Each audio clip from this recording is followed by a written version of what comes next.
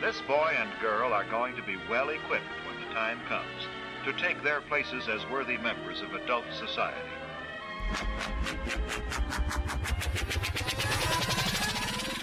Aloha, y'all. This is a big deal. Such a big deal that we even broke the barrier of the 1 hour and 11-minute creative constraint here with Mike Fitch from AmimalFlow, discussing topics ranging from cannabis to the coronavirus to consciousness to death and rebirth to movement to monetizing movement to how this meme of the coronavirus, and when I say meme, I'm not trying to say it's not real or more or less real, because it's a very real idea right now that a lot of people are facing with, so much so that I found out today, which is the day after interviewing Mike, that there are colleges across the country are shutting down in-person classes, and they're going online, including CU Boulder, right down the street from where I live. So this is a very relevant conversation. That's why I want to get up. One of the reasons I want to get it uploaded right away. And if you haven't checked out the previous podcast with Dan, mentoring Dan on sexual synchronicity and hormonal health, I definitely encourage you to check that out. We have partnered with my friend's company, Choq.com, CHOQ.com, because he has a plethora of health products that I've been using, some of them, including the Daily and the Action. And they're kind of like natural testosterone boosters. And it's weird, for men and women that got a hold of those samples that I had, they've asked for more. Some of them have asked for more in such a surprising way, which is so interesting because I've been involved with so many companies that want me to promote their products, and it's like seemingly more about the marketing a lot of the times than the actual quality of the product. But in this case, I just like people basically got samples before I did, or right around the same time I did, and asked for more, which I think that's the proof in the pudding, because there was no real marketing there. It was just like, I don't know what this is. I'm going to try it out. And most of the times, results speak louder than words, and I've gotten some great results with those two products specifically, and I'm so excited to check out their other ones, like their Irish Moss, which is so on brand. This is a shout out to my first Breaking Normal podcast guest, JP Sears, who also wrote the foreword to Breaking Normal. He released a video yesterday that I saw how spiritual people argue, and they were arguing about kale or Irish moss being the most nutritionally dense food on the market. And I found that quite synchronous. So check out their Irish Moss.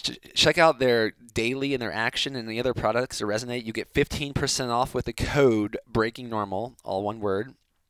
And let me know if you have the same results that others are having of them working, basically. I remember another interview that we did, Laird Hamilton. I remember one of the things, it was either Laird Hamilton or Paul Chek quoting Laird Hamilton about the conversation of what is God? And then the answer being God is truth. And then it's like, well, what is truth? And the truth is what works. And I think that was a quote from Laird. And that is really relevant to this conversation because we talk a lot about God in this conversation. And I'd be so curious. This has been one of my favorite interviews, actually. So I'm curious if this is one of yours. Let us know by leaving a review on the iTunes. And we can check that out, and that also pays reverence to the gods of the internet known as algorithm to amplify the virility of this message, which I think is maybe arguably more important than ever, and only getting more important with the breaking normal times that we're in. I'll even include an outro. On the outro, I'll include maybe a section of the Breaking Normal book, because I have a feeling we're going to have a lot of new people tuning into this one, and that is really kind of like my current outlook, my legacy outlook on life in a way, and some of the best ways to live life and not be dictated by cultural conditions, but more by the algorithm of your heart.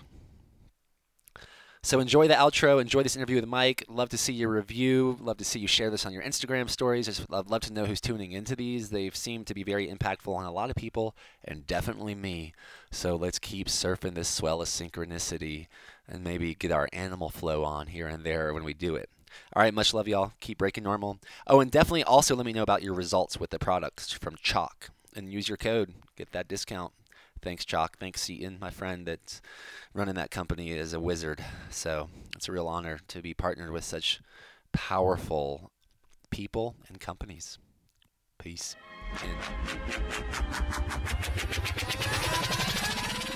Aloha, y'all. Checking in from Boulder, Colorado. The date today is it March 10th? Is that correct? I believe today is the 10th. And who just answered me there is Mike Fitch from AmimalFlow, which is really exciting for me to celebrate being here with you. I just found out we kind of live close to each other, which is cool. And I was on the phone with my brother right before coming in here, and you were telling me you have a phone call with your brother after this. Yeah. Which my brother Timothy, Timango from the Rob Roz, I think he had reached out to you years ago about a collaboration, and here we are today. Yeah, all of these years later, we're finally doing this collaboration. But yeah, man, welcome. It's so nice to have you here. And it's funny you say we kind of live close to each other, but we both live in Boulder, so we live very close to each other. Yeah. And living in one place for me is a kind of a new idea still. And I think that's the case for you. I mean, there is so much I want to talk about. I want to talk about let me plant some seeds real quick and see how this sounds to you. Do it. Lay it down. All right. First of all, AmimalFlow and the monumental movement of that, and monetizing a movement in a way that is serving the masses. Like, that's a big deal. Big deal. I want to talk about that. I want to talk about your like the setup of something about you having two brothers. I've noticed a lot of my best friends have two brothers. Just want to point that out. Cool. No pressure. Are we becoming best friends? He put his hand on my knee when he said that, so maybe. It was very intentional. Hand on the knee, look in the eyes. And that you're from Kentucky. Yeah. So our first Rob Roz retreat was a free retreat, 2 weeks. It was like a YouTube competition in Kentucky. That's amazing. You said it was the Gorge, right? Red River Gorge? Yeah, somewhere near there. It was called, I forget the exact name of the town, but it was right near that. We Beautiful visited area. There. Wow, what a America's secret in a totally way. Untouched in a way, yeah. I mean, most people don't think of Kentucky when they're like, wow, I want to go do a retreat or I want to go on vacation. But it really is beautiful countryside, incredible waterfalls, creeks, rivers, foliage. Like it's a beautiful place. Yeah, and then I want to talk about how that relates to you living here, because your nomadic days, we both have a nomadic history, and we've both landed here, and that I find very fascinating because I've met other people like that here. Many, like an alarming amount of people like that here in Boulder, which is intriguing to me. And then you were sharing briefly a story about your siblings, which brought up the story about your sister. And man, that is we have a lot of stories of like cycles and patterns and movement and stories about death and rebirth on the radar. That's what I'm feeling. Let's get into it, buddy. Do you have a preference on where which one of those 4 quadrants that I think I may have listed 4 or so? Throw one up in the air. Well, let's talk about we'll get into it. AmimalFlow, because what I thought about before coming over here is I met I hung out with the founder of CrossFit once. His name is Greg Glassman. Have you met him by any chance? I have not met him, but I of course know who he is. I remember our conversation was radical, and I remember what he said to me was like, well, CrossFit's the biggest movement since yoga. He said something like that. And just like the idea that was even a reality potentially, I was like, wow, yeah, this guy has made a huge impact on the world. And then I think when I thought about you, I'm like, man, I've never participated in AmimalFlow until recently at your class here in Boulder. Right. And I see this very similar imprint. Like, this is very important to mass humans to consider what AmimalFlow even means. And if you can participate in it, let's do it. Let's talk about it. Let's see how amazing this is. My first class was so expansive, I would say, in so many ways, especially tying the mental into the movement. So I am curious now that I'm here with the person that is stewarding this. Yeah, was there what was the moment? How did AmimalFlow come through you? How is it coming through you? What are you and AmimalFlow doing? What's y'all's relationship? That's such a big question, man. AmimalFlow is it's so many things to so many people, and that to me was the concept from the beginning. And so we wanted to create, and I'll give a little bit more of my backstory, but I wanted to create a system that anyone could get into. So the barrier for entry was low. Anyone could come in, they could feel successful right away. And there was no dogma attached to it. There was no like, this is a way of life. There was no like, you have to eat this way to do this system. You have to dress this way to do this system. It could stand alone in its entirety, or it could be broken apart and utilized as you see fit. So, we have people that take AmimalFlow movements and they integrate into their yoga classes, people who take AmimalFlow movements and they integrate into their therapy clinics, their manual therapy protocols, and their rehabilitation protocols, and their sports performance protocols. And that was the whole concept. How do we affect more people? How do we create this bridge that allows someone to come in who's maybe only expressing their ability to be strong, powerful, and fast. So maybe they are CrossFit athletes, since you mentioned CrossFit earlier, but maybe in those physical abilities or attributes, they're only getting to really express a few of them. And our bodies are so wonderful in all of their abilities, but maybe they may not be carving out time to do the mobility, stability, flexibility, breath component, like all those other parts that make up our abilities.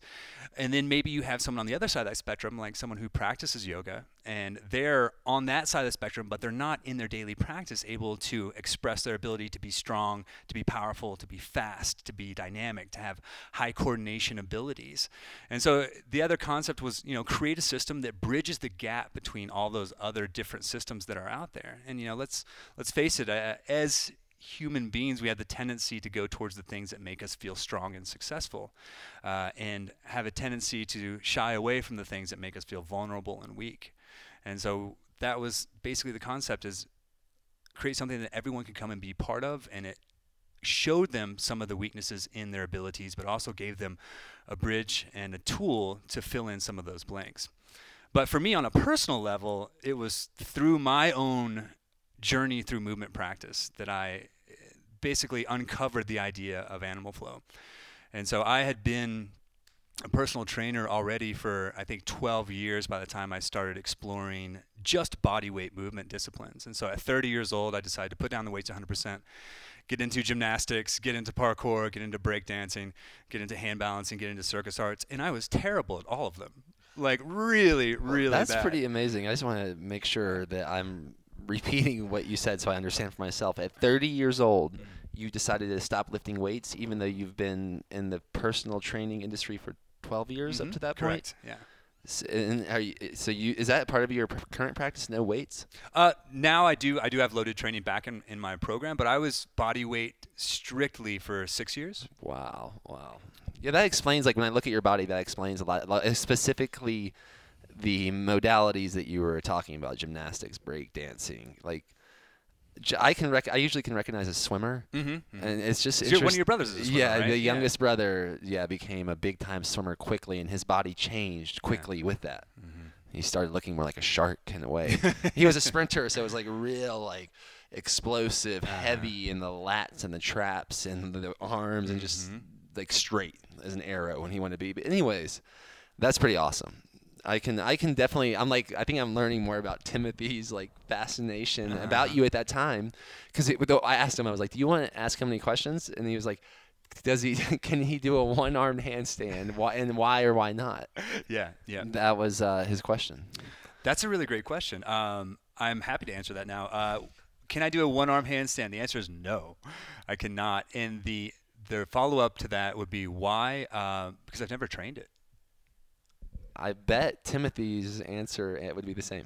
Yeah. Exactly the same. Yeah. And, like the great thing about body weight training or calisthenics or street workout, whatever you want to call it now, is the concept that really won me over when I first started body weight training, because I switching in from loaded training into body weight training was a big move for me, and it was empowering in so many ways. And one of the biggest things one of the biggest reasons that I thought it was so empowering is, one, we live in the most advanced exercise machine in the entire world, right? We have the luxury of living in these vessels, which are the best machine, the most advanced, the most sophisticated machine ever built, right? And the concept that you don't need anything else to continue to build it and grow and achieve these skills, so acquire these different skills and acquire these different feats of strength and still have the aesthetic look that you want. That was just like, man, it was such an eye-opening experience for me of just realizing, wow, like I can challenge myself forever by continuously working just against my own body load and gravity. And so I can put myself continuously at a mechanical disadvantage to elicit a response. And so that won me right away. And so when we're looking at those, a muscle up, a freestanding handstand push up, a pistol squat, a human flag, like all those things, yes, they're so impressive when you watch somebody do it. But I think most people don't realize the time, commitment, dedication, and proper progressions and prerequisite mobility that you need to do all of those things successfully. And so, to go back to that answer, it's just I haven't found myself in a place yet where I feel like hand balancing is so easy that I need to go to one. Well, and I think it's like what your exploration of that question is really indicative of the ethos of AmimalFlow. Once again, that this is a no barrier to entry in a way, other than time and some intention and commitment, and whatever the context is. But like, a one-armed handstand, there's a barrier to entry. There's an initiation that will take most people much time. And again, it's like going back to that, just the dedication that's required. And one of the concepts that again really resonated with me is like something that once seemed absolutely unobtainable to you when you first started that pursuit. With enough time, consistency, proper progressions, that thing will eventually be your warm-up. And I just love that idea. What about a one-arm pull-up? Did you ever do those? I did get into one-arm pull-up training briefly, and I got up to the point to where I was working on just a single arm negative, so just taking the lowering portion of it. And it's in of itself, it's a very very taxing feat of strength for sure. But same thing there, like I just didn't feel like I needed to progress in that particular pursuit at that time. Those are fun questions. Those are like bringing me back to the Rob Ross days. Yeah, of me like working out with my brothers, basically. Yeah, totally. And all right, so speaking of my brothers, and you come from a family of, as you told me earlier, but for people that might want to know, you're the youngest. I am still, and I trust as long as divinely possible, the oldest of a family of four, and you're the youngest of a family. Yeah, correct. And then you brought up this story that your sister passed away when you were what age? So I was, if memory serves me properly, I was 16 and my sister was 20 at the time. Wow, okay. So we were both in high school at the same time. So I was coming into my freshman year. She was in her senior year. I'm curious now. This is No, I'm sorry. That's not true. We were both in high school at the same time, but she, of course, graduated, went on, and it was my senior year or junior year when she was in the car accident. And when you were in high school. Yeah. That was probably the year when I was a junior or a senior. I don't even remember. I flipped my mom's car down a cliff on the school bus lane, trying to prove my physics teacher wrong about how fast you could take a curve. I mean, which I did. It was 35 miles. He said 32. I did it at 35, but then I kept it on cruise control and did it at 40 again.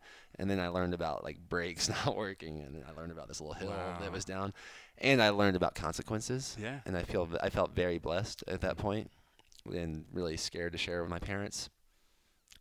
But it's interesting to think about. So you are in that age, 16, and your sister's about 4 years older at that point. Before that happened, because now this is just, like I said, so personal, I'm just personally curious. What was y'all's four-sibling relationship like up to that point?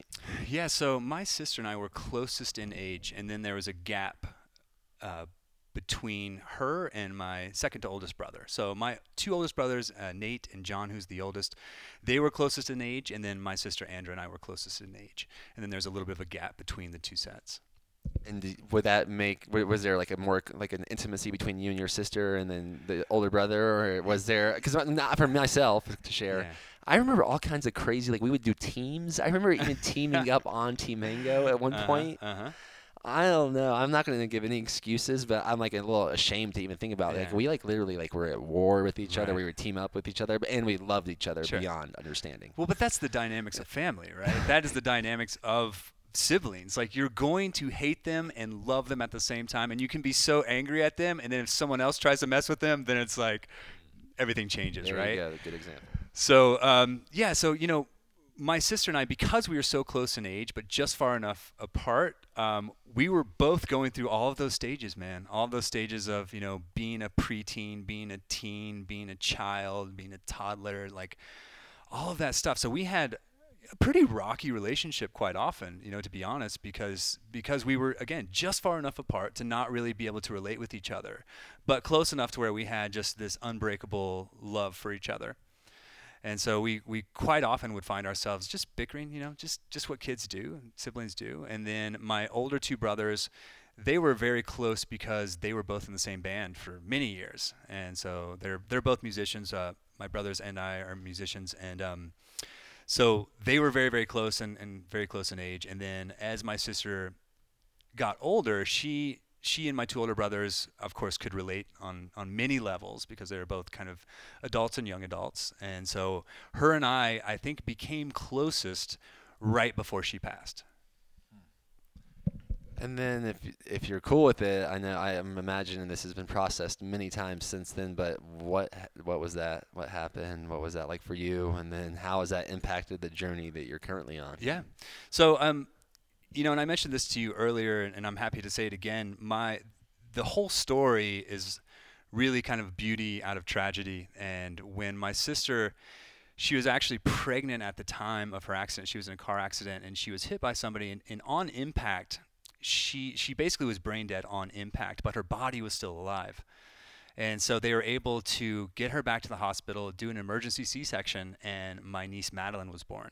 And so she's been with us, and it's been a true joy to have her in our lives, and it made the impact and the blow a little bit less harsh because we were able to focus on, man, here's a direct result of this tragedy, this incredible gift that we've been given, which is life.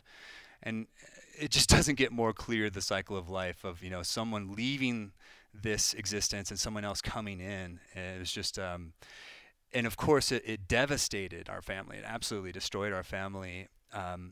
But at the same time, it also made us stronger, and it made our relationships change completely. And, you know, at that time, I had already lost a couple of very, very close friends just from random accidents, car accidents, another freak accident, and 2 other freak accidents. And so my teenage years, there was definitely a theme of loss. And so it was then figuring out how to process that and deal with that. And I have to say, like, you know, as one gets older, you never stop mourning a person whom which you've lost. I think it just changes in the way in which you mourn. And so certainly through that experience, my outlook on life and love and journey and self-mastery and all these things have completely changed.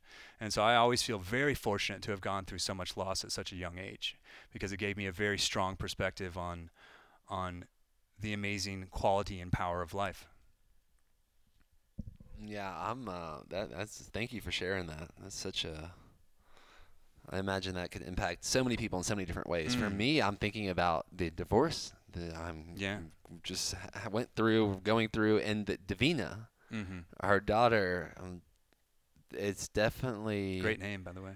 Yeah, like it's definitely made the whole thing so much more purposeful, fulfilling, mysterious. Like, yeah, there's a true sorrow that I got to process, and maybe in processing in new iterations every day. Yeah.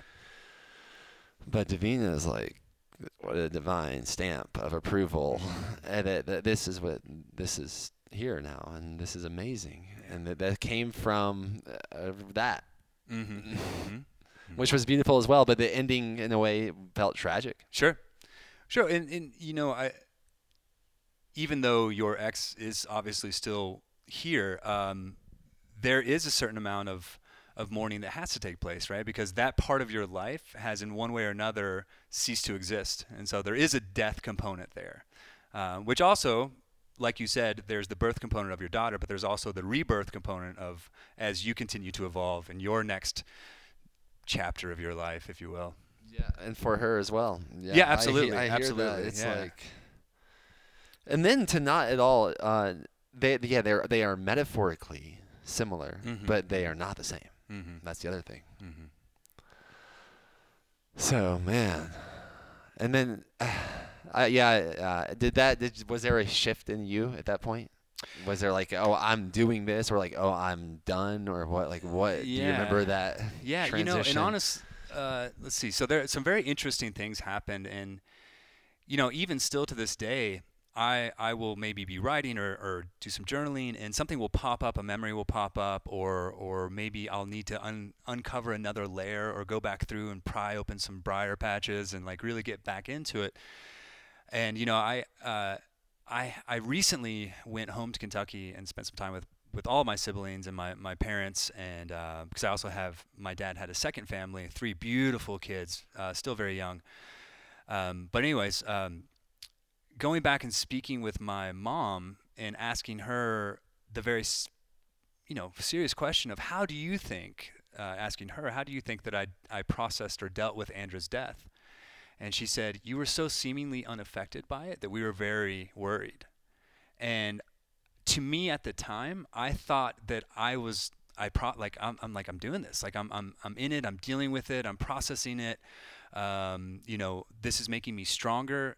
But looking back now, to have the clarity that I have now with many years separating the events, I realized that I did shut down, and that, innately we have these incredible self-defense mechanisms, and they allow us to get through really, really horrific scenarios.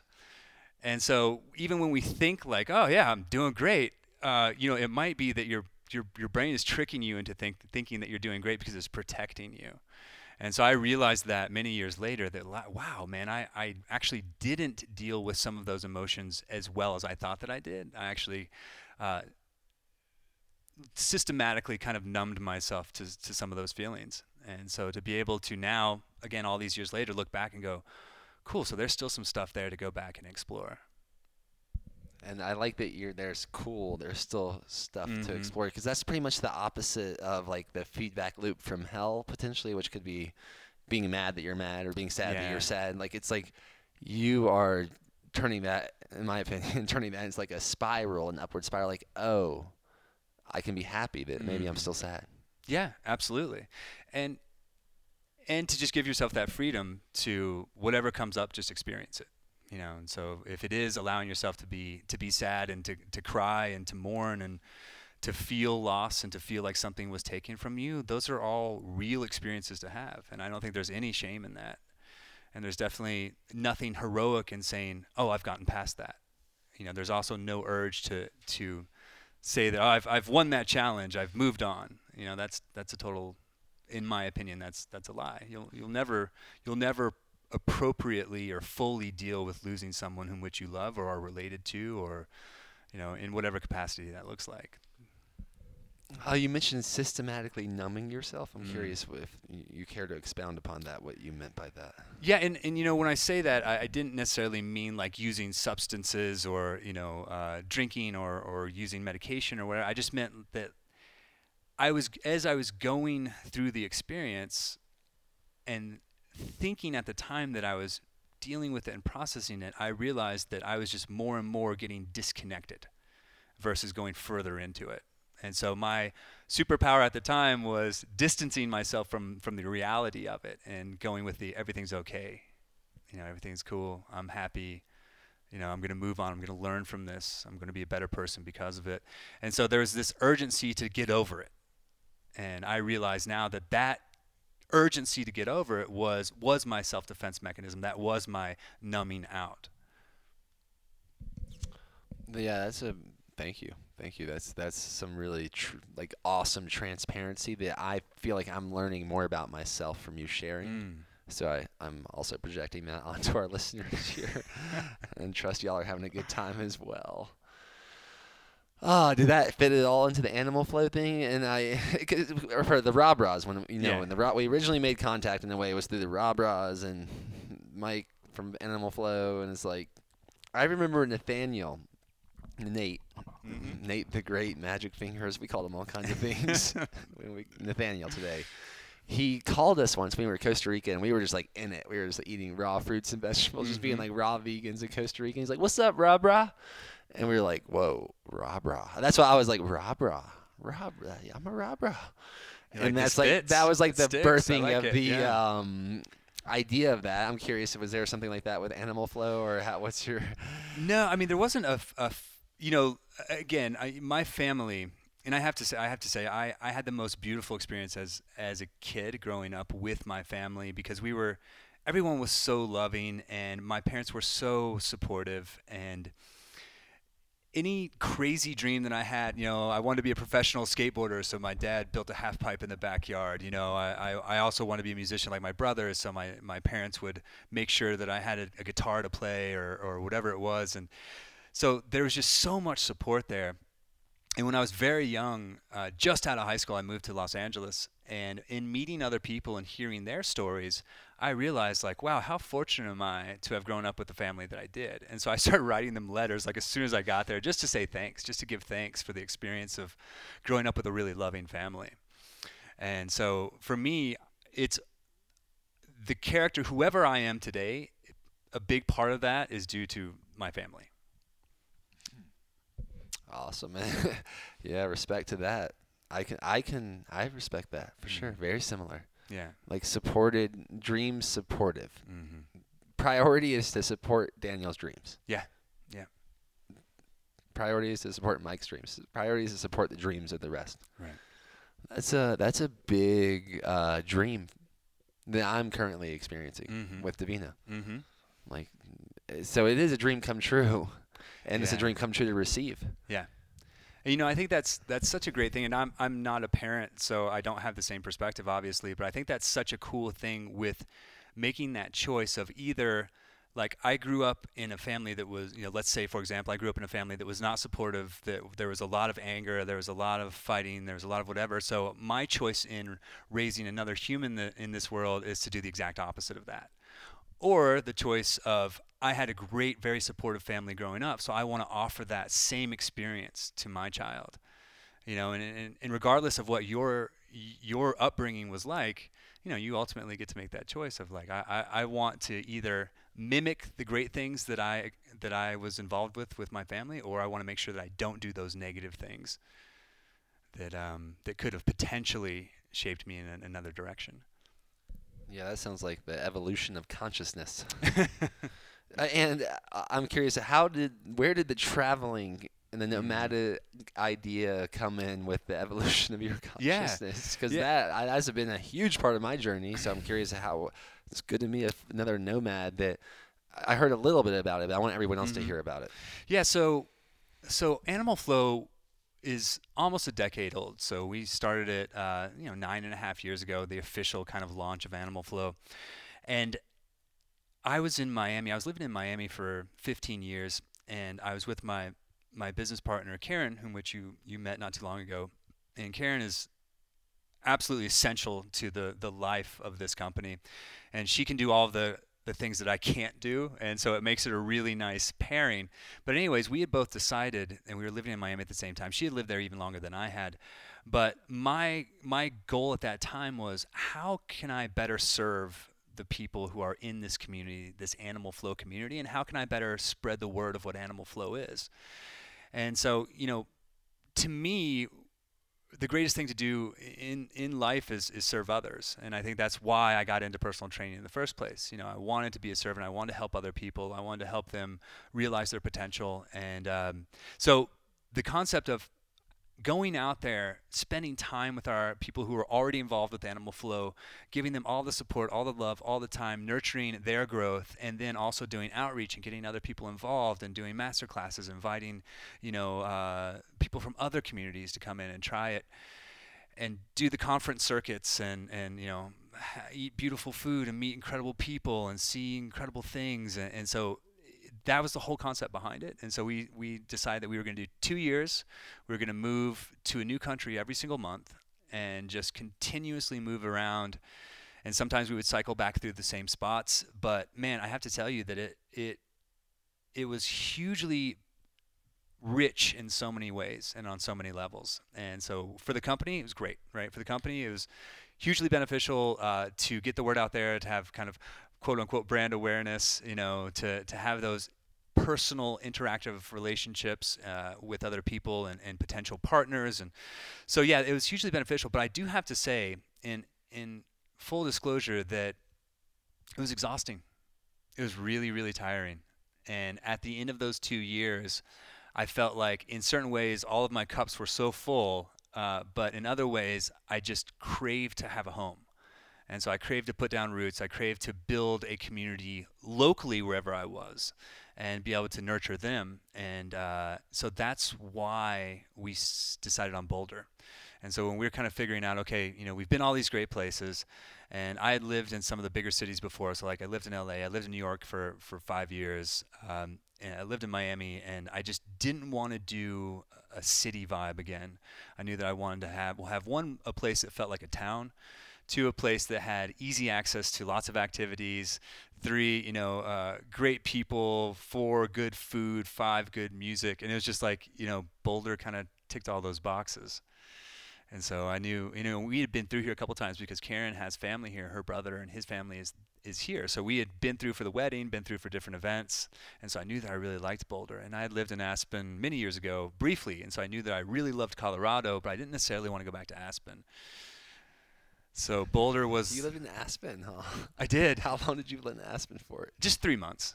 Yeah. What months? Do you remember? It was like spring, yeah. What? Because that seems like, out of all places, especially because now with the shared custody of Davina and like the state lines, it's like I'm looking at more with things within the state. If I want to travel, and Aspen bends my mind. My brief experiences I've had there so far. And when you say bend your mind, like in a good way or in a not so good way?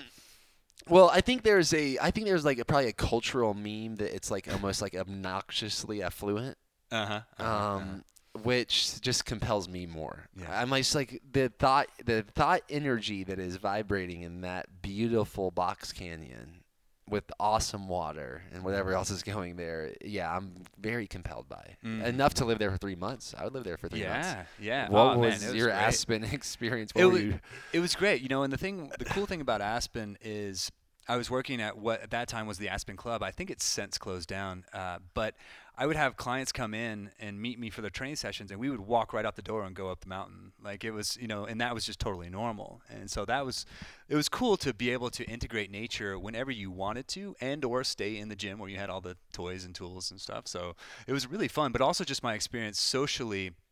I had already had some friends there, and that was the reason I moved there from Miami in the first place. But it is a very small bubble, I have to say. Like Boulder's small, but Aspen is way more intimate. Like you see the same people all the time. And of course it is very transient as well, but like if you go out at all kind of in the scene, which is Aspen, you're going to see the same people. Yeah, they're like when I recently went there, first of all, 3 nights, I saw bears every night. And then there's like this idea that like the billionaires are pushing out the millionaires, and that's like, what does that even mean? Like, what is this town? Like, the sidewalks are heated, aren't they? Like, there's I imagine there's some all places. kinds of like, it's a crazy place. And really actually, is. It's probably more intriguing to me now, too, with like the widespread panic about people touching people or people being around people. Do you have anything you want to share about the current coronavirus idea and reality? Yeah, look, I think there certainly is some hysteria connected to everything that's going on, and I think that the media plays a huge role in that. And but at the same time, it's certainly affecting our company, as I know it is affecting everyone's livelihood and companies and income. And whenever you start locking down the ability for people to travel freely and to run their companies the way in which they typically do, then you are, of course, putting their systems that they've put into place at risk. And so for us, with AmimalFlow, we've had to cancel many workshops. We've had to refund many registrations. And it's just, when we're faced with something like this, to where we don't necessarily have the systems in place to be able to deal with it, and there are a lot of, maybe certain countries drop the ball, there's a lot of blame to be thrown around, but all we can do is protect ourselves in the best way that we can, and maybe potentially not put ourselves in situations that may increase the likelihood of us becoming sick. But also, I think there's just a lot of confusion happening right now. We're right in the middle of it, right? I mean, this is happening right now, and this week is so different from last week, which was so different from the week before. And so we're getting to see this thing play out on a global scale, and it may be something that a month from now we can look back and go, wow, remember that coronavirus thing that happened like a month ago? That was crazy. It almost shut down the entire globe. Or we look back in a month and we go, this is way worse than it was a month ago, and how has our life changed because of that?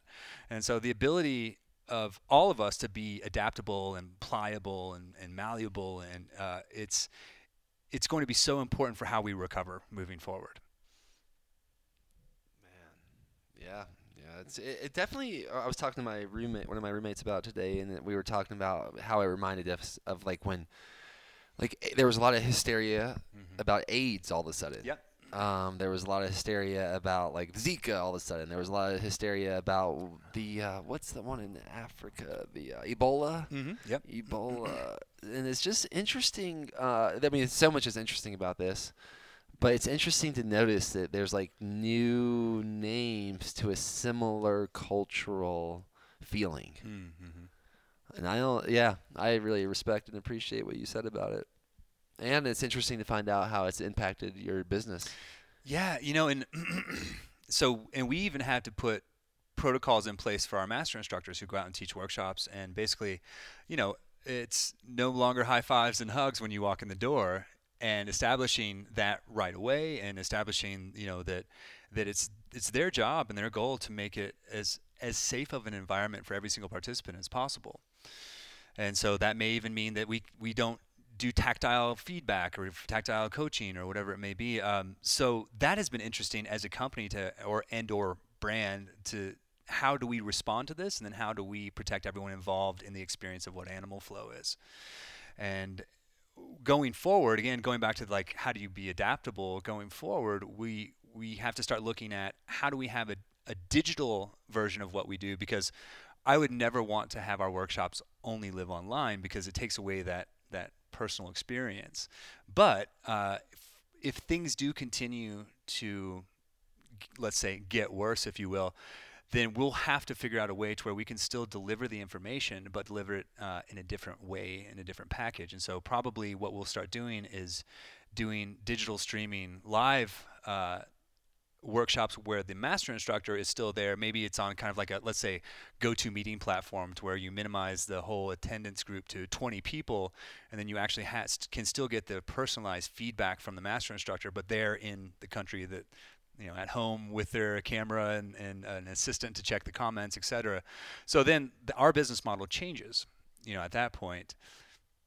But then we also have an on-demand component to our business, which we just launched 6 months ago. So it's interesting to see how, if our company was only had the offering of the workshops, how that would change us. But then now we have another leg of our company, which is the digital component already, where people can stream, classes, flows, tutorials, whatever. And so it's interesting to see wow, how fortunate was that timing? Yeah, what I find cool about that is the virtual world, or this reformed form of fire known as technology and the internet and everything that is going through our phones, is holding people accountable, holding yourself accountable to regardless of what's going on, even with people touching each other, you can still follow your dharma of animal flow in an advantageous way for everybody. Yeah, and you can still affect people, right?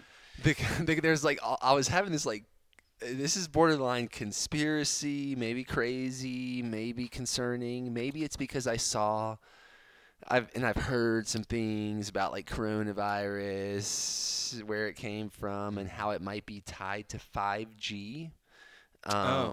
Which is interesting. Is when I was in Aspen, a big topic of the conversation, from my understanding, was there was a girl there at the event that works for the Aspen City Council, and she was, from my understanding, she was saying that there's a federal mandate to build these 5G towers. Mm-hmm. And that they could literally build them on top of someone's home, and that the city can't really do anything.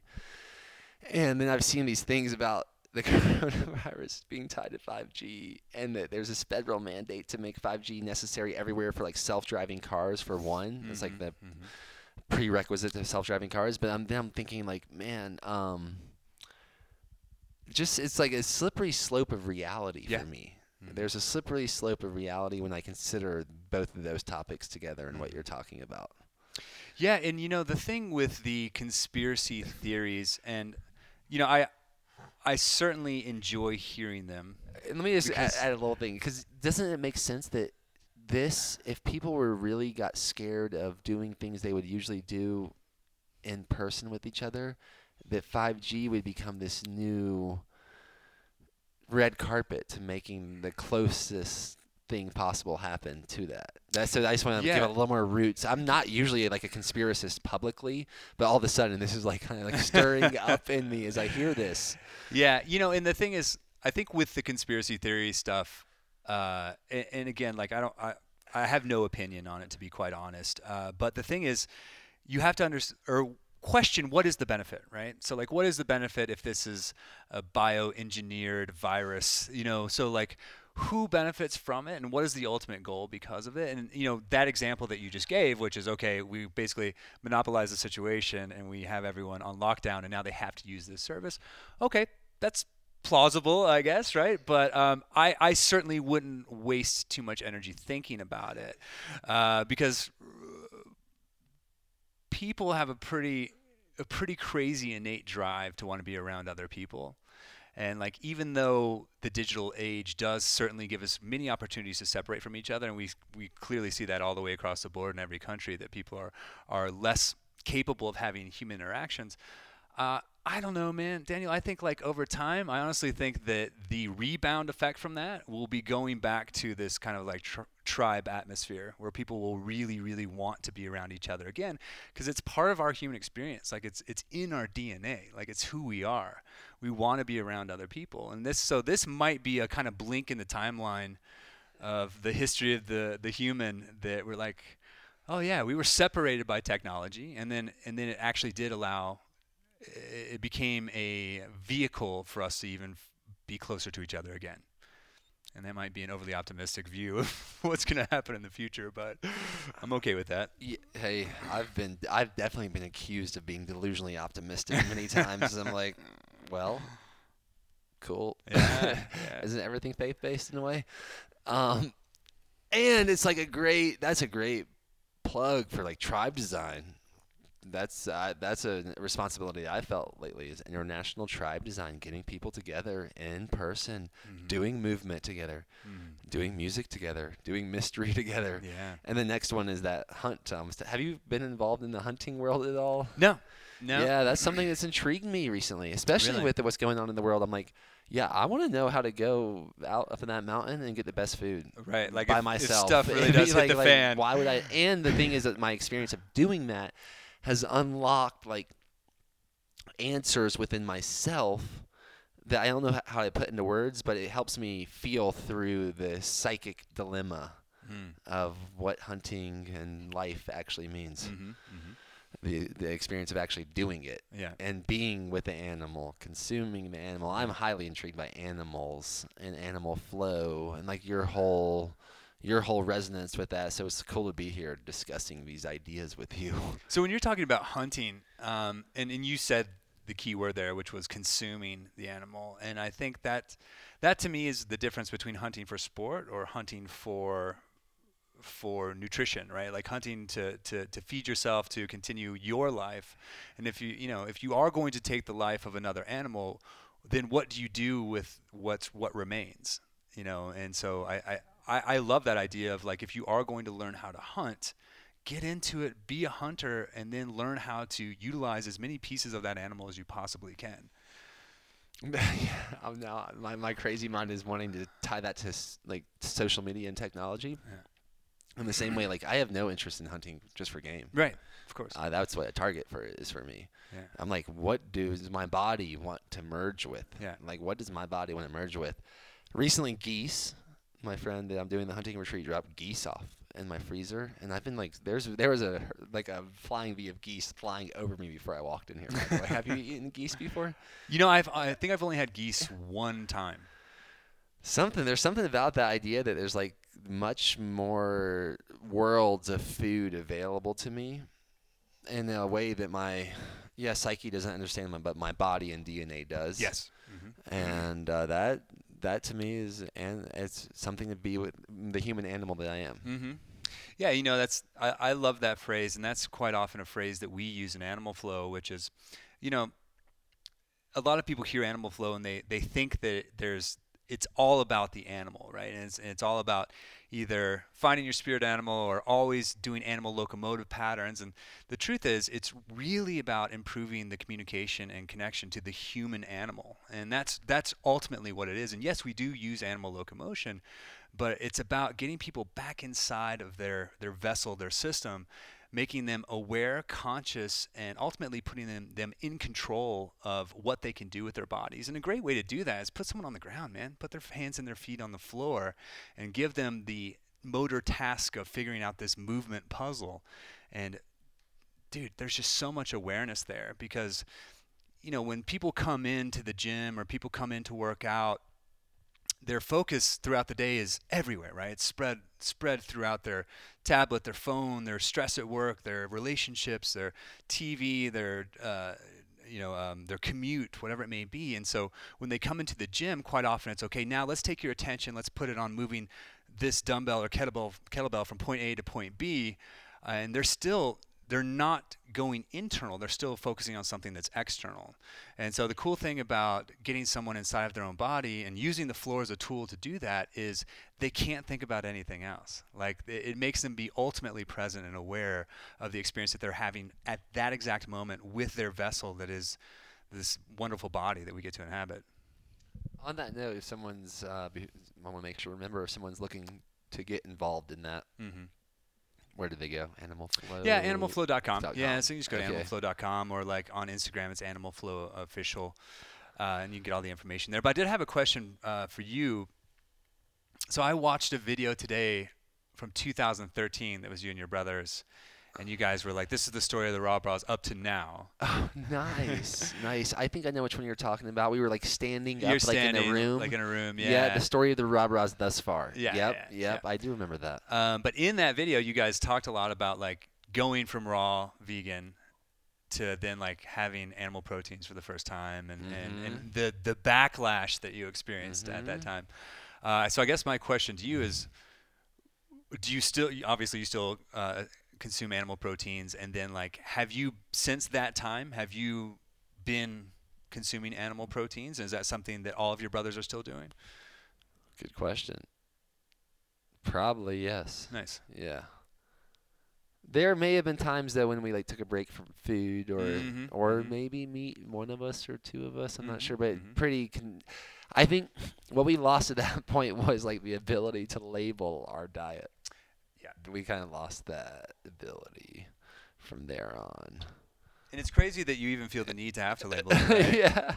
Like, just the fact that you feel, we all feel that we have to subscribe to this particular way of eating or like give a name to everything. It's an incredibly odd thing that we do as humans. Well, I've definitely been thinking about how diets remind me of religions. Oh, without a doubt. There's a direct and obvious correlation. There's something about that. What do you have anything to say about that before I bias you? I'm just curious because that's been on my mind. Diets and religions and how they're similar. Well, so I think that the way that that makes the most sense to me, the answer that makes the most sense to me is anytime that someone says, this is the end all be all, this is the only way, this is how everyone should eat, this is, man, you are seriously just forgetting and ignoring the fact that we are these incredibly complex beings that are an accumulation of all of our experiences. And to say that that one diet works for every single person at that particular moment in their story and journey, that is oversimplifying the system. And it's just, to me, it doesn't make any sense. It's taking the individual out of the equation. Yeah, well, I think what it is, now that you're saying that, is, for me, I imagine it's for people that have really gotten like confused about food, on the topic of diet. Not religion necessary, but diet, that these are like roadmaps to potentially get them back to a more steady, intuitive place. Sure. But some people do mistake in the menu for the meal and start to think that this is the, like, that as Rob Ross at one point, I was like, is this like the way to live? Just like eating fruit falling from a tree? Because, man, the results are magnificent. In the beginning. They were like, it was like a hummingbird. Yeah, and I think you mentioned that in the video. Like, you guys were high on sugar, right? Like, you're like, this is incredible. Yeah, it's like the very, very acceptable natural drug that you were ingesting all the time. So I certainly see the benefit in, like, look, whether it's fruitarian, vegetarian, vegan, carnivore, paleo, keto, all of those things are encouraging you to eat real food. And so you can't deny that that's not going to be beneficial for most people, because most people spend so much time eating non-foods.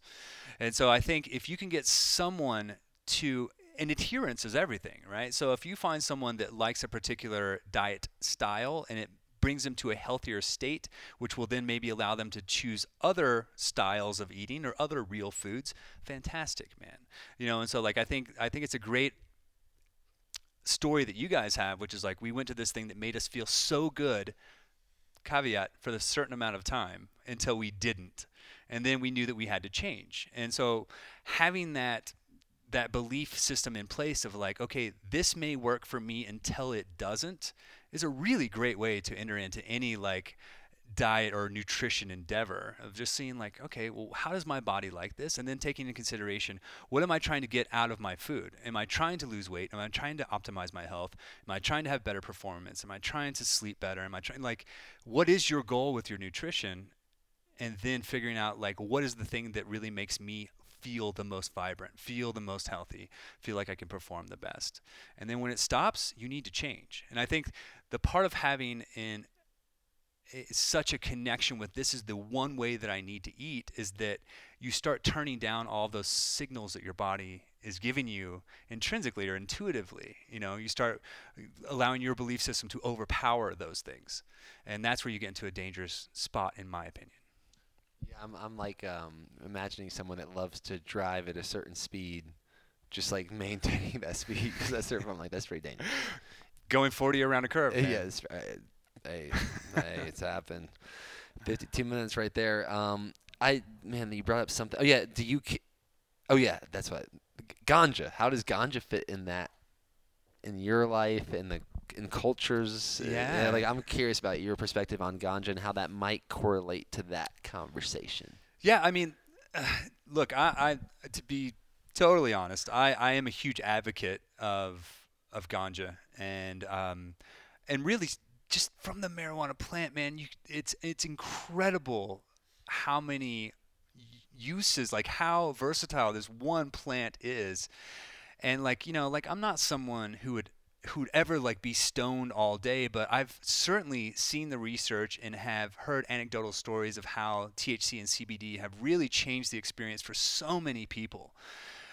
In not in just like, oh, I'm stoned so I feel great, but like with serious ailments and serious disorders and serious chronic pain and chronic inflammation, neurological issues, and in a way that is, you know, it's not hardcore pharmaceuticals. It's not masking something. It's, you know, it's helping to, in certain scenarios, repair the body. But anyways, the reason that we're talking about this now is because, again, like I love the fact that it's being legalized and being deemed as recreational in so many different states, because I've never considered it like a drug.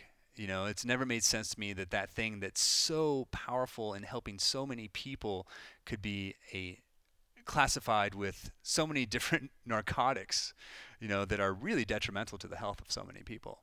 And so like I'm a huge advocate. And when I do partake in THC, for me it's never been oh man, I'm gonna like get stoned and sit on the couch. It's like I have work to do now. And so the work is usually body work. It's usually movement. It's usually stretching. It's usually, myofascial modalities. And so it's not necessarily relaxing to me. It's, okay, let's go. It's interesting. For me, that's actually how I got into yoga, I would say. My real understanding of yoga was when I smoked ganja before going into a candlelight yin class. Oh, nice. And then I was like, oh. And then I learned a lot about ganja then as well. Mm-hmm. Mm-hmm.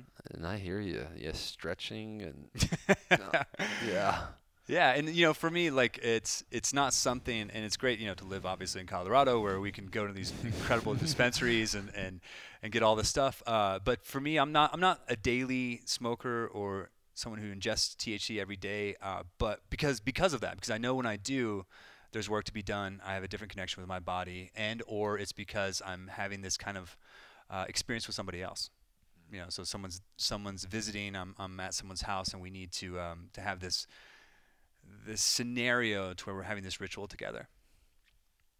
Well, thanks for talking about ganja in that way. And I was thinking, like, is there an AmimalFlow and Equinox ganja connection? Because I had a membership at Equinox for a period of time when I lived in Encinitas.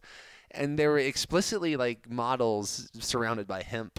Oh yeah, and like on their pictures. I'm like, is like Equinox like a ganja friendly? So I don't think they've ever promoted themselves that way. And just to give some backstory on Equinox, I worked for them. That was my first personal training job in New York City, and so I worked for them for many years, off and on. And they were just such a great company to work with. And then after I developed AmimalFlow, we went back and presented AmimalFlow to them, and we ended up having a year exclusivity with them and AmimalFlow. And so it was only offered to the Equinox for a year. Yeah. Oh wow. Yeah. So we did all of my workshops that I taught that year were internal Equinox workshops. Wow. Yeah. And I learned so much in that year because Equinox did with what they do, which is they put a major marketing campaign behind AmimalFlow, and I did all the interviews, I did all the magazines, all Good Morning America, all the things, and I learned so much about the machine that is marketing one, but also the machine that is fitness. And my major takeaways with that, one, again, like I can't say enough good things about Equinox, but also it allowed me to see that people want a soundbite that's this big in a concept that's huge, right? And so I had to decide how much of the game I wanted to play. And so when someone says in an interview, how many calories can I burn doing this workout? I just have to say it depends, but that's not the point. And versus going, 500 calories per hour, 1,000 calories per hour, because that's a number that doesn't make any sense, right? So like everyone's ability to burn calories are going to be different. Everyone's experience is going to be different. And so I had to decide, I had to kind of create a line of how much was I willing to play, and how much could I keep the integrity of the message. And so after that year, it was like a school. It was like I went to school for like, how do you solidify what it is that you want to bring to the world? And what are you willing to bend on, and what are you absolutely not willing to bend on? And some of those things I was just not willing to bend on. What were some of the things you were not willing to? Well, bend on? just like I said, like instead of saying that it was like this, exactly. Instead of making these ridiculous claims, right? That make no sense. sense. Yeah, gotcha. Yeah. Well, can I get 6-pack abs doing this? I don't know. Any other ones like that? I'm curious. Will this make my muscles longer and leaner? Yeah. Explain to me what you mean by that. Well, that mindset is what catalyzes the creation, arguably, of diets and religions. Yeah, without a doubt. Will this get me to go to heaven? Yeah. If I start this, what is the end result that I can be expecting? Yeah. And there are people willing to give you if whoever's listening to this, there are people willing to give you the answer to that question, especially if there's money involved. Oh yeah, yeah. And there will always be that person, right? Because if someone's asking the question, that means they're a potential person that will give you money for the answer. Oh, that's slippery. It's a fun reality to dance with you in. Anything else on your mind or heart? No, man. I mean, how are you liking Boulder? How about that? What's next for Daniel? Boulder, I am questioning if I have known, Daniel, God was like, Daniel, you're going to get divorced at this time. Where would you choose to be? Mm-hmm. I don't think I would have chosen Boulder. Okay. But I think it might be the best answer. Right on. Right on. Yeah, and I've been affirmed in that in such magical, synchronous ways. And I love the freaking mountains. I love how I experience 2 to 4 seasons every day. Yeah. I love the altitude, and what I really love are the people. Yeah. People are pretty freaking solid in this little bubble. This little bubble of Boulder. Yeah, I have to say, when I first got here and I would go to Whole Foods, I'm like, why are you being so nice? What do you want from me? I was a bit skeptical, I'm not going to lie, when I first got here. But all of those people have turned out, in my experience, to be incredibly genuine and in all ways. There's a Boulder vibe. People are a bit bolder here, too. They are. That's literally, they're bolder in their nature. And there's a lot of athletes. Man, there are so many athletes here. There are so many athletes. And it's impressive, and I'm someone whom in spring, summer, fall, I try to be on a trail by sunrise a couple mornings a week just to be in nature when the sun comes up. And it's just it just sets the tone for the day. It's it doesn't matter what happens after this moment. I have this particular experience with nature at this time, and it really kind of again, sets the day. But you're never the first one out there. It doesn't matter what time you go, there's going to be other people out there loving and experiencing nature. I know exactly what you're talking about because surfing in Southern California. Yeah. Have you surfed at all? Yeah. Did you ever surf at Trestles in San Clemente? It's one of the spots on the world tour, and it's pretty close to where I've lived, and it's an amazing wave. But the crowds are amazing, amazingly ridiculous. And that's what I thought about Trestles. I'm it doesn't matter. I realize it doesn't matter if there's no way I'm the first one out there. I think people are sleeping out there. For sure. They show up like dolphins. There's yeah. The sun's not even out, bro. Yeah, what am I doing here? What are you doing here? Yeah. Why were you here before I even got here? I was I know. We want to get the wave before the 1,000 other people get here. But in here, it is a little different for me because that's a literal wave that people are trying to catch the peak of. There's just a vibe of movement and vibrancy in this town that it would be silly to ignore. Yeah, there's definitely a cohesive connection with the people and nature here, and it's just always super vibrant. It's always super active, and it doesn't matter what time of year, and it's bouldering, it's rock climbing, it's hiking, it's mountain biking, it's kayaking, it's all the things, man. And then you come down to town and it's all the gyms. So you have all the rock climbing gyms, all the movement gyms, all the the triathlete gyms. It's a really cool place to live, man. But I did want to ask you something else, because I know that you have a theme kind of running throughout, which is God and religion. Did you grow up with a specific type of religion? That's a great question. So I think probably from the age 0 to 5, this is a little bit of a guess, that there was probably influences from grandparents and parents, one from the Jewish religious perspective, because my grandparents survived the Holocaust by living under a graveyard, and they came to America, and they still very much identified with Jewish culture. And then my mom and her mom being very much conservative Christian religious background. That eventually transitioned to probably me being part of the church scene in my from 5 to 13, to where my dad converted to Christianity, and that becoming more of a theme in my life from 15 to 18, or 20, around the time I went to college. And then now it's like, yeah, it feels like a menu. Like more like, yeah, this is pointing in the direction of truth beyond my maybe mental understanding. Okay. And I feel a relationship with the spirit of Jesus or Yeshua, like the Holy Spirit. I feel like that name, that symbol has a lot of power. And I feel like confident in like a relationship as it being like a savior or symbolic savior in my life. Okay. I don't know how to like talk about it. Yeah. Actually, I know people that will talk about it and be mad at me for saying what I just said. But like, you're not going to classify yourself. You're not going to say that you are a particular, you have a particular religious view. Well, the Tao Te Ching, if I remember it correctly, it starts by saying the best way to strip the power of something is by naming it. 100% agree with that. And then I think of Jesus as being like extremely blasphemous. Of saying Jesus? No, Jesus, like the person, the human. Whoever Jesus really is, like him being a very blasphemous human on earth. Got it. And I don't know. And I think about my grandparents surviving the Holocaust, and I'm like, man, symbols really can get entangled in reality. Like menus can be entangled in the meal for sure. And it's I feel like my walk with that is actually very much to get people to experience heart sync. Instead of being controlled by groupthink.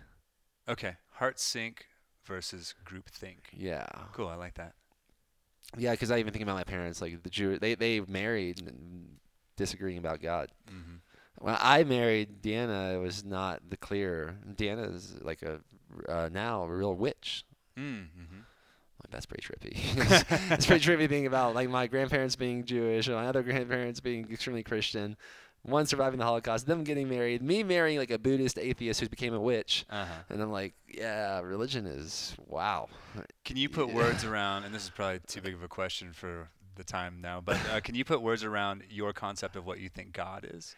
And if you say no, I'm no, that totally was it. okay I think it was like, oh, okay, that was your answer. Something to do with the way I feel about my daughter. I like that. Like I feel like God is with me. Right. God is in me when I like, yeah, that's it. Yeah.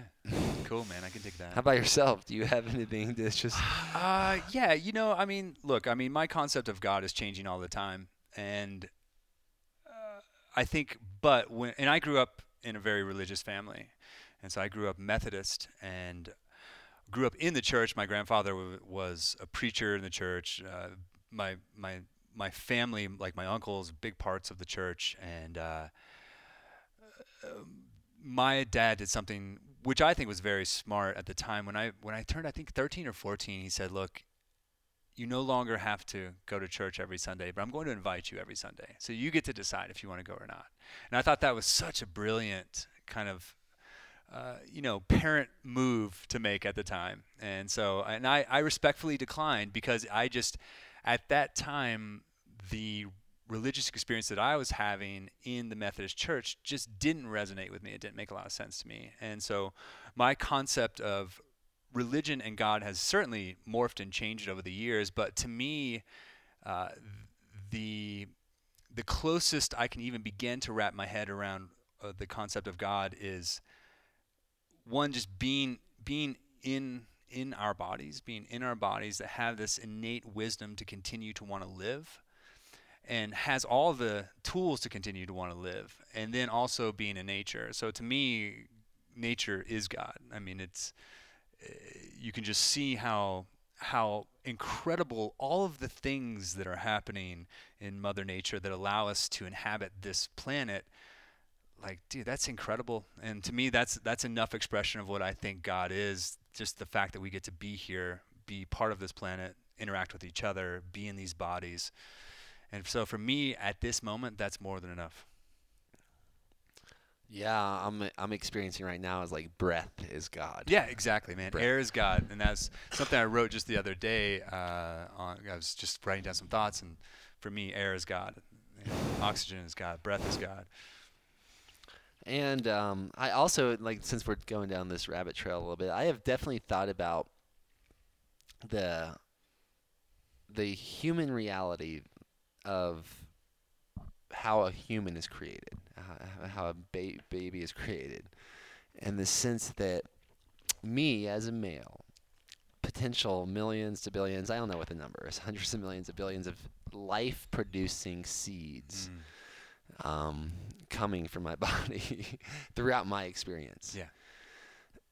But it takes a certain primal intention and experience and union with another person, and for that seed to hit just right. Mm-hmm. And I have like thought about like Jesus being like the winning sperm of consciousness. Okay. I've thought about that. I've also thought about like, and like could that be like in an army of sperm? Could all the army be like, this is the winning sperm? Mm-hmm. Mm-hmm. This is the sperm that I believe in. Right, like they're consciously pushing the one sperm Yeah, like, forward. or are they They're just like, all "You got this, fighting, buddy. and that's the You way got the this." competition is cooperation? Yeah. Is it like there's something there that I've thought about, and I'm Mhm. pretty mystified about. It's also sort of taboo. Like most people think it's a joke, but I'm pretty serious. I'm like, if we're all cells to the same body, then what kind of sperm was Jesus? Mm-hmm. Mm-hmm. But apparently Jesus, that's also thickens the plot, because wasn't he a virgin birth? so I'm not sure. It's like I want to be loving. I want to be loving about religion and talking about religion and God. Yeah. Maybe that's why God is love. Yeah. Well, and that's the thing, right? It's similarly to what we were talking about with nutrition, which is adherence is the name of the game. So if you have the best diet in the entire world, but you hate it, you're not going to do it. If you have the best workout program in the entire world, but you don't like it, you're not going to do it. And so, if you find a religion that works for you, that makes sense to you, that resonates with you on a deeper, meaningful level, and allows you to have a code or a certain system that you can navigate your life around and be fluid with, then fantastic, man. I mean, that's great, right? And what if that person thinks that way, though, could end, like, if you don't believe in that could end you in something you don't want, and they tell you about that? End you, and what do you mean by that? Like end up in hell because you don't believe the way I do. Yeah. And I think that is one of the things that's so detrimental about religion, is that it can cause war and it can cause violence. And that's very unfortunate. And so I guess in the bigger scheme of the whole concept, which is if you have X amount of people, whatever that number may be, that are working towards heaven, working towards enlightenment, working towards the next level, whatever the system is, versus the amount of people who are killing, murdering, fighting for those same beliefs, you have to have both, right? So you can't have the light without the dark. And so there has to be the existence of both. And even in religion, I think there has to be a certain amount of us wrapping our human brain around these concepts. There's going to be confusion. There's going to be violence. There's also going to be potential for lots of love and understanding as well. And so the love's not love without hate. Well, they're right going past the 111 mark. I don't know if you do any numbers or numerology or you're into that at all. Do you into that at all? Not really, no. Yeah, I like it. Mm-hmm. I like it. I like that people are into it. Yeah, and I know that you're into it, just from our brief conversations that we've had thus far. I like that people are into it, but I don't really make. It's just more. I think what it really is revealing is the core of how much I love patterns and recognizing them and teaming up with them. Mm-hmm. And I think that's something that you do, and that you've allowed that you're allowing and inviting and catalyzing a lot of other people to do. Definitely. And I'm stoked for that. Stoked for our connection. To be continued. Yeah, man. What do you anything in Boulder for people in Boulder? What's the next thing? Like if someone's like, I'm going to go to Boulder and do that. Yeah. So in Boulder we have, and I've been here almost 2 years, and the goal of the first phase of me being here was not to do Animal Flow classes. It was really to build the community. And when I say community, that's first the instructors. And so that's first educating the people that then educate other people. And so that was the first drive, and now we have multiple instructors in the surrounding areas, not only just in Boulder. And so all of those first round of instructors are now starting to teach Animal Flow classes because they've had some time in the program. They're feeling comfortable enough to actually put out some classes. And then we just had another certification workshop just recently, and those guys will now be, in the next couple months, we'll start testing out, and then they'll start offering classes. So we're now systematically, slowly building our class experience here, which means that if people are looking for Animal Flow classes, they'll start seeing them pop up quite a bit around the Boulder, Denver area. And synchronously enough, I ran into Izzy last night after I think he facilitated his first animal. We just ended up at the same restaurant. Awesome. So here's and cheers to synchronicity. That is the schedule for the Breaking Normal podcast. Thank you for being part of it. And keep breaking normal, y'all. Awesome, buddy. Get your Animal Flow on.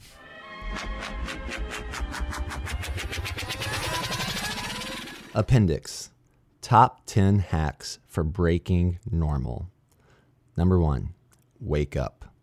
Wake up naturally, no alarms, no electronic devices. And don't stress about doing it. Simply do it if and when you want to. Sleep when you're tired and wake up when you're rested. Simple, right? It is. But look how many challenges we create for ourselves by not doing it. Look at all the stress that comes from trying to outsmart our bodies rather than work with them. For what? We all know how good it feels going to bed on Friday night, knowing that we get to sleep in on Saturday morning. It's wonderful. Even the thought of it makes us smile. So why don't we do it every night? Why don't we surrender to sleep when our body tells us, stay sleeping as long as it needs and wake up when it naturally wants? Because it's not realistic? Because it's not practical? Actually, it's very realistic, very practical, and what's more, it's very sensible. It took quite a story to convince us otherwise. Imagine going to bed every night with a feeling of abundance rather than scarcity. Imagine getting all the sleep you need and desire. How could that abundance not carry over into the rest of your day? Perhaps the resistance to this idea, writing it off because you think it's impossible, is indicative of how far you've actually strayed. Sure, you might have to make some other life changes in order to make it happen, but by changing the way you wake up, you might actually wake up. Number 2, cold shower and or polar plunge after getting out of bed. Cold water is a game changer. It wakes you up better than coffee or tea, not that I'm against either, and provides huge health benefits. It is a natural stimulant to the sympathetic nervous system, increases alertness, reduces inflammation, circulates blood and lymph, accelerates metabolism, enhances immune function, and speeds recovery. Cold water is a good spiritual practice. You can think about it all you want. You can stand in the shower with your hand on the knob or dip your toe in the water in procrastination, but eventually you get to turn off your mind and jump in. Cold showers get you fun comfortable first thing in the morning, reinforcing the daily habit of going outside your comfort zone, because that's where all the growth takes place. And if you don't have what it takes to practice being fun comfortable in the comfort of your own home, what business do you have being fun comfortable in front of a crowd? How will you lead others to grow if you can't lead yourself? Number 3, hydrate. The solution to pollution is dilution. When you think you are hungry, drink some water first. The best water you can get, infused with fresh lemon. You might find, after drinking a liter or so, that you weren't actually hungry, only thirsty. If you do eat afterward, however, your digestion will be improved. Lemon has healthy enzymes, electrolytes, and vitamin C, and helps alkalize the body. Chew your water. Drink it slowly, swish it in your mouth, mix it with saliva before swallowing it down.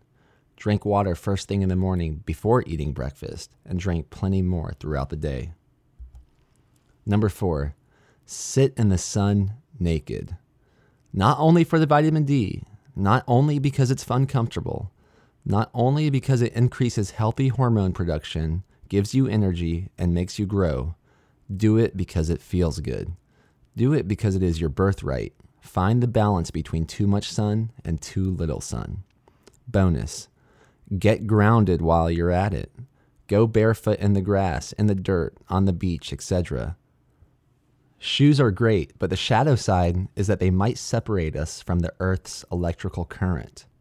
So go outside with your shoes off and see how your mood changes. Water, paradoxically, is also grounding. Walk through a creek, in the rain, or beneath a waterfall.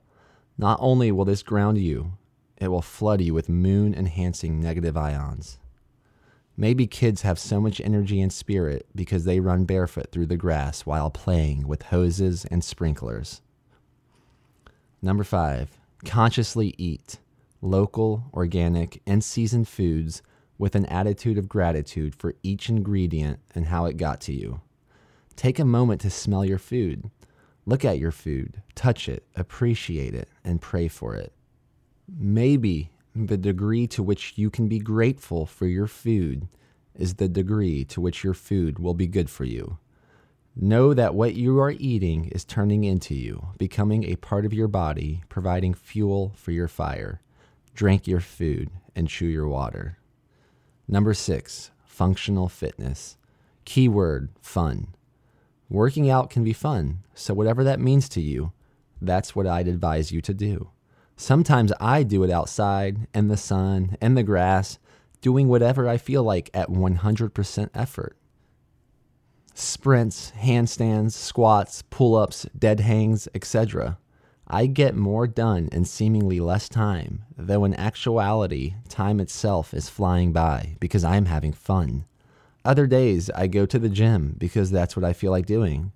Those days might be more traditional workouts, but I upgrade them by simultaneously listening to motivational speeches and mixes. It's a heightened sensory experience. Rather than only hearing the words, I feel them with my whole body. I absorb them into my mind, heart, muscles, and lungs. Literally, I am growing inside out, strengthening inside and out, overcoming resistance externally while pushing myself internally. Listen to audiobooks while getting massages. It feels as if the words are being rubbed directly into you, allowing you to absorb more of what you're learning. Number 7, tell the truth. Practice being more honest in your daily life and relations. Use this phrase to get you over that hump of resistance. I have something I want to share, but I observe that I am nervous to do so. Typically for me, that earns a thoughtful expression out of my listener, and they give me the floor. Number 8, meditate and pray. Prayer is when you're speaking to God. Meditation is when you're listening to God. Recognize or experiment with the idea that whenever you are speaking, you are praying, and whenever you are listening, you are meditating. Everything you say is a prayer, and even if it seems like no one is listening, the Creator can hear every word. Conversely, whenever you are listening, listen closely, because God is telling you something. Number 9, get paid to do the things you love to do, the things you would pay to do, and or the things that you would continue to do, regardless of whether you were getting paid to do them. Those things that make time and space disappear from consciousness are tied closely to your gift. You love to do them, and you give your love by doing them. Make the choice to live in that state of natural abundance, which is unavoidable and everywhere you look. Make your work be something that fills you up, for that is the most sustainable job you can have. Number 10, do these exercises. I have found that the best way to do these exercises is to conduct your own workshops for friends and family. First, give testimonials about how much you yourself have gotten out of these exercises. Second, extend the invitation for other people to join you. Invite them to invest time and money in something that you are willing to put on because of the results you yourself have gotten. Giving them the opportunity to invest money in the experience catalyzes them to get the value out of it.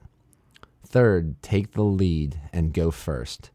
If it's a confession exercise, you confess first. If it's the notice and imagining exercise, you go first. If it's the sharing judgments exercise, share your judgments. Lastly, team up with people who seem most stoked by these ideas to attract even more attractive people.